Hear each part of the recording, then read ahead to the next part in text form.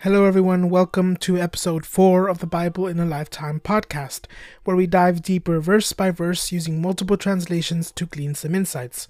If you like this podcast, please consider becoming a patron over on patreon.com/fullofgracetv to support future episodes.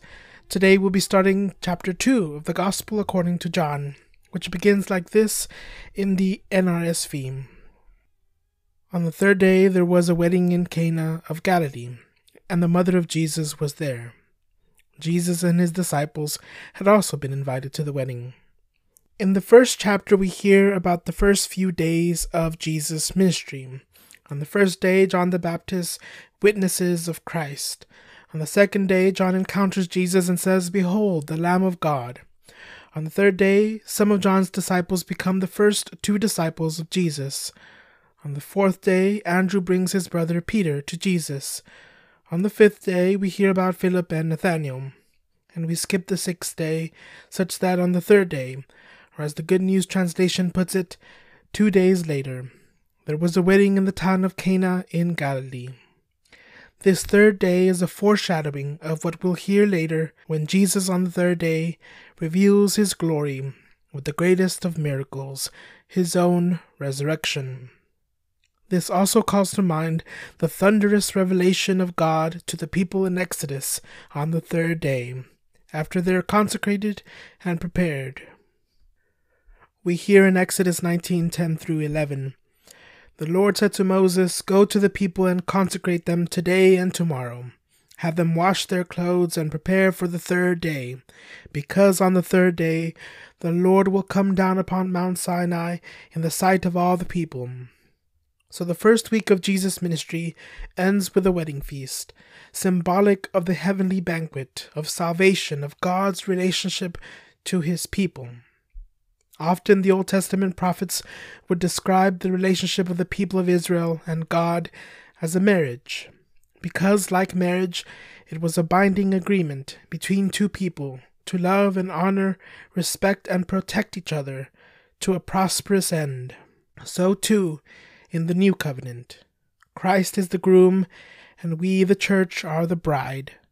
It signals the close intimacy that God wants with his people, and the passion God feels for us when we abandon him to follow other things, like how the Israelites would abandon him to worship other gods. It's like a spouse getting cheated on. The number 7 here is symbolic of God's creative action in the world, as it is tied to the 7 days of creation in the Genesis story. Thus, John is signaling to us the new creation happening in this narrative, God's creative action at work in the world through the ministry of Jesus. Many scholars call this part of John's Gospel the Book of Signs, because of the 7 signs or miracles we will see, beginning with the turning of water into wine here at the wedding in Cana, and ending with the raising of Lazarus. With this number 7, John is telling us to pay attention because God is at work. Jesus is revealing himself not only as the Messiah who has come to save us and be our King, but as the Creator who has power to recreate the world, bringing new life to the dead. Let's continue reading. When the wine gave out, the mother of Jesus said to him, "They have no wine." And Jesus said to her, "Woman, what concern is that to you and to me? My hour has not yet come." His mother said to the servants, "Do whatever he tells you." This first miracle of Christ's ministry comes at the behest of his mother Mary, who notices what we need and never tires in bringing our petitions to her Son. There's no indication that she had even been asked by the couple to do something. What could she really do? But Mary notices, and she brings their concerns to her Son. As she does today, she sees our seemingly small concerns, and she takes great concern in them. If this is how Mary acts, and Jesus responds without being asked, how much more will she act and Jesus respond if we do ask Mary to intercede for us? Because as we see, even when the hour has not yet come, as in this instance, Jesus still gives way to the love he has for his dear mother, assenting to her petitions. I wonder what it was that made Mary understand that Jesus would do something. His reply seems like he won't do anything, because, as he says, his hour had not yet come. And still Mary understood. Was it the tone of his voice, his facial expression, a slight smile to a knowing mother? Whatever it was enough for Mary to be confident that Jesus would do something, because after interceding, she instructs the servants to listen to him. How often our dear mother has appeared to the saints to do the same. Like at Fatima, she prays for us and teaches us, bringing us ever closer to her Son. That is Mary's glory. That is Mary's power. She is the greatest of teachers in the mysteries of Christ. Let us heed her words. Now, the word woman used here isn't as harsh as it sounds in English. The Greek word was a general polite term when addressing women, kind of like saying miss or ma'am, though it wasn't usually used for one's own mother. It's interesting to note that in John's Gospel, Mary is never mentioned by name, but simply as the mother of Jesus, and Jesus addresses her as woman, here and when he's on the cross. By not using her name, John is signaling to us her greater importance in this story of our salvation. She is not just Mary of Nazareth. She is the new Eve, the new woman, the new mother of this new creation.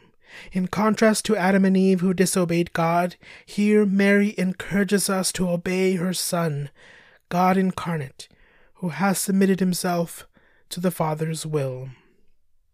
The phrase, "do whatever he tells you," calls to mind how the people of Israel in Exodus responded when Moses was laying out their covenant terms, that they would do everything the Lord had spoken.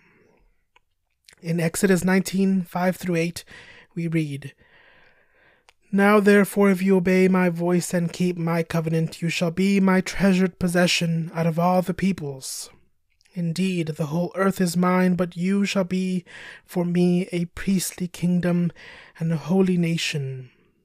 These are the words that you shall speak to the Israelites." So Moses went, summoned the elders of the people, and set before them all the words that the Lord had commanded him. The people all answered as one, "Everything that the Lord has spoken, we will do."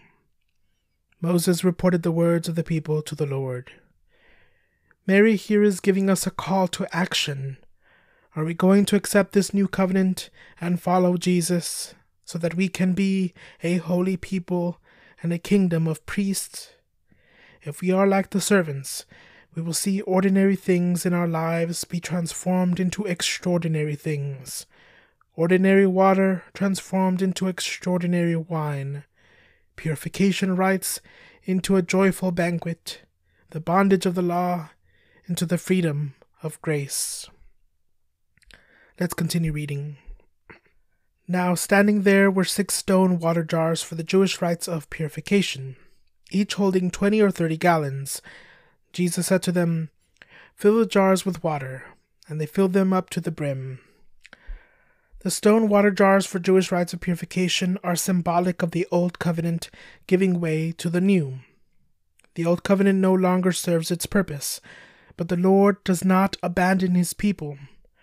Through Christ's actions here, he will confirm God's covenant love and faithfulness for his people. The first thing Jesus calls for is water, clean water to fill all the way to the brim.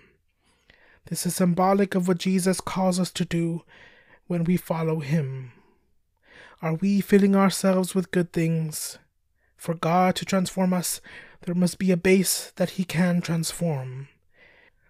It's not that God is incapable of creating out of nothing or without us, but he wants to create with our help. He doesn't even want us to be already wine. Christ didn't make wine into better wine, but simply water into wine. God just wants willing participants in this creative relationship with him.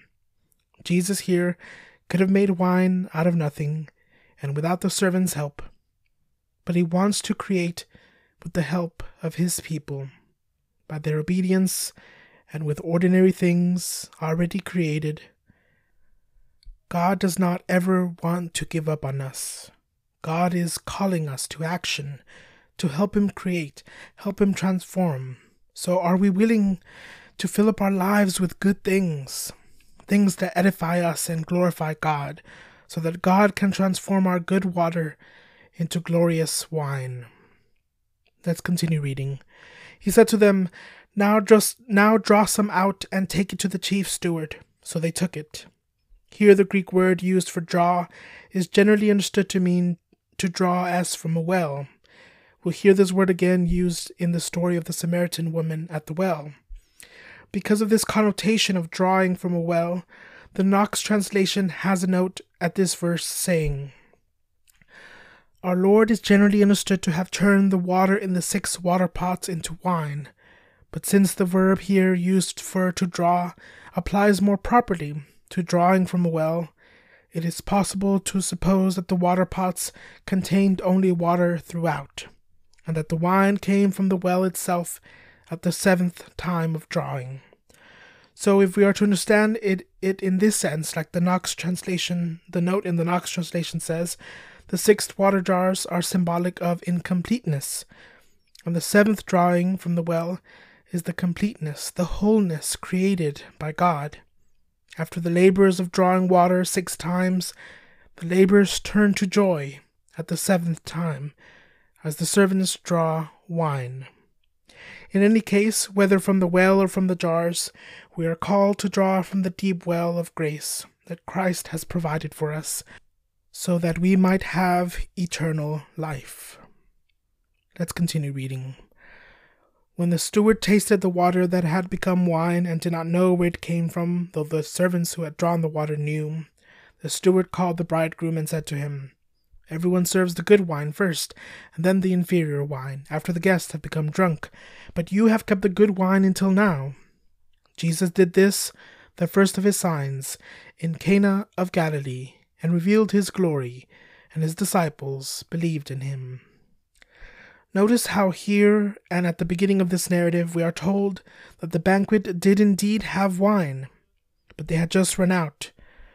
I think sometimes for rhetorical reasons we disparage the Old Covenant, or think that the God of the Old Testament somehow was less gracious than the God of the New. But with any good study of the Old Testament and the covenant of the people of Israel, we can see God's grace was at work even then. The new covenant was not simply about replacing the law with grace, but stacking grace upon grace, as the beginning of John's Gospel states. Following the okay wine with the really good wine, following God's loyal love for his people Israel with God's loyal love for all mankind, following temporal purification with eternal purification, temporal glory with eternal glory. The okay wine is our temporal life, still good. We can still have a good time, but the new wine is the eternal life that fills us with eternal glory. God gives us even better wine than we had before. God follows the good with the great, and the great with the best. The early church fathers saw this wine coming at the end of the banquet as symbolic of God's revelation to his people and his redemptive work. The original wine was the patriarchs and prophets of old. This new wine is Jesus himself, who comes in the fullness of time. After providing this good wine, Jesus follows it at the end of his life with his blood, in the cup he blesses at the Last Supper, and which we receive now in the Blessed Sacrament. Christ's generous response here to a simple human need is a vision of the abundance of God's kingdom. He provides not just enough wine, but more than enough. And not just any wine, but good wine. This should inspire us to respond generously when we are faced with human need today. When we notice, like Mary, that something good has run out, we ought to respond as best we can, heeding the exhortation of Mary to the servants to do whatever Jesus tells you. And what does Jesus tell us to do? To do unto others as we would have them do to us. To forgive countless times. To humble ourselves. To love our enemies and do good to those who hate us. To feed the hungry. Clothe the naked. Care for the sick. Visit the imprisoned. In short, to be merciful. Love God and love neighbor. In listening to Mary and following Christ, we can be confident that our efforts will be transformed into the miraculous fulfillment of God's kingdom, ever supported by Mary's constant prayers on our behalf.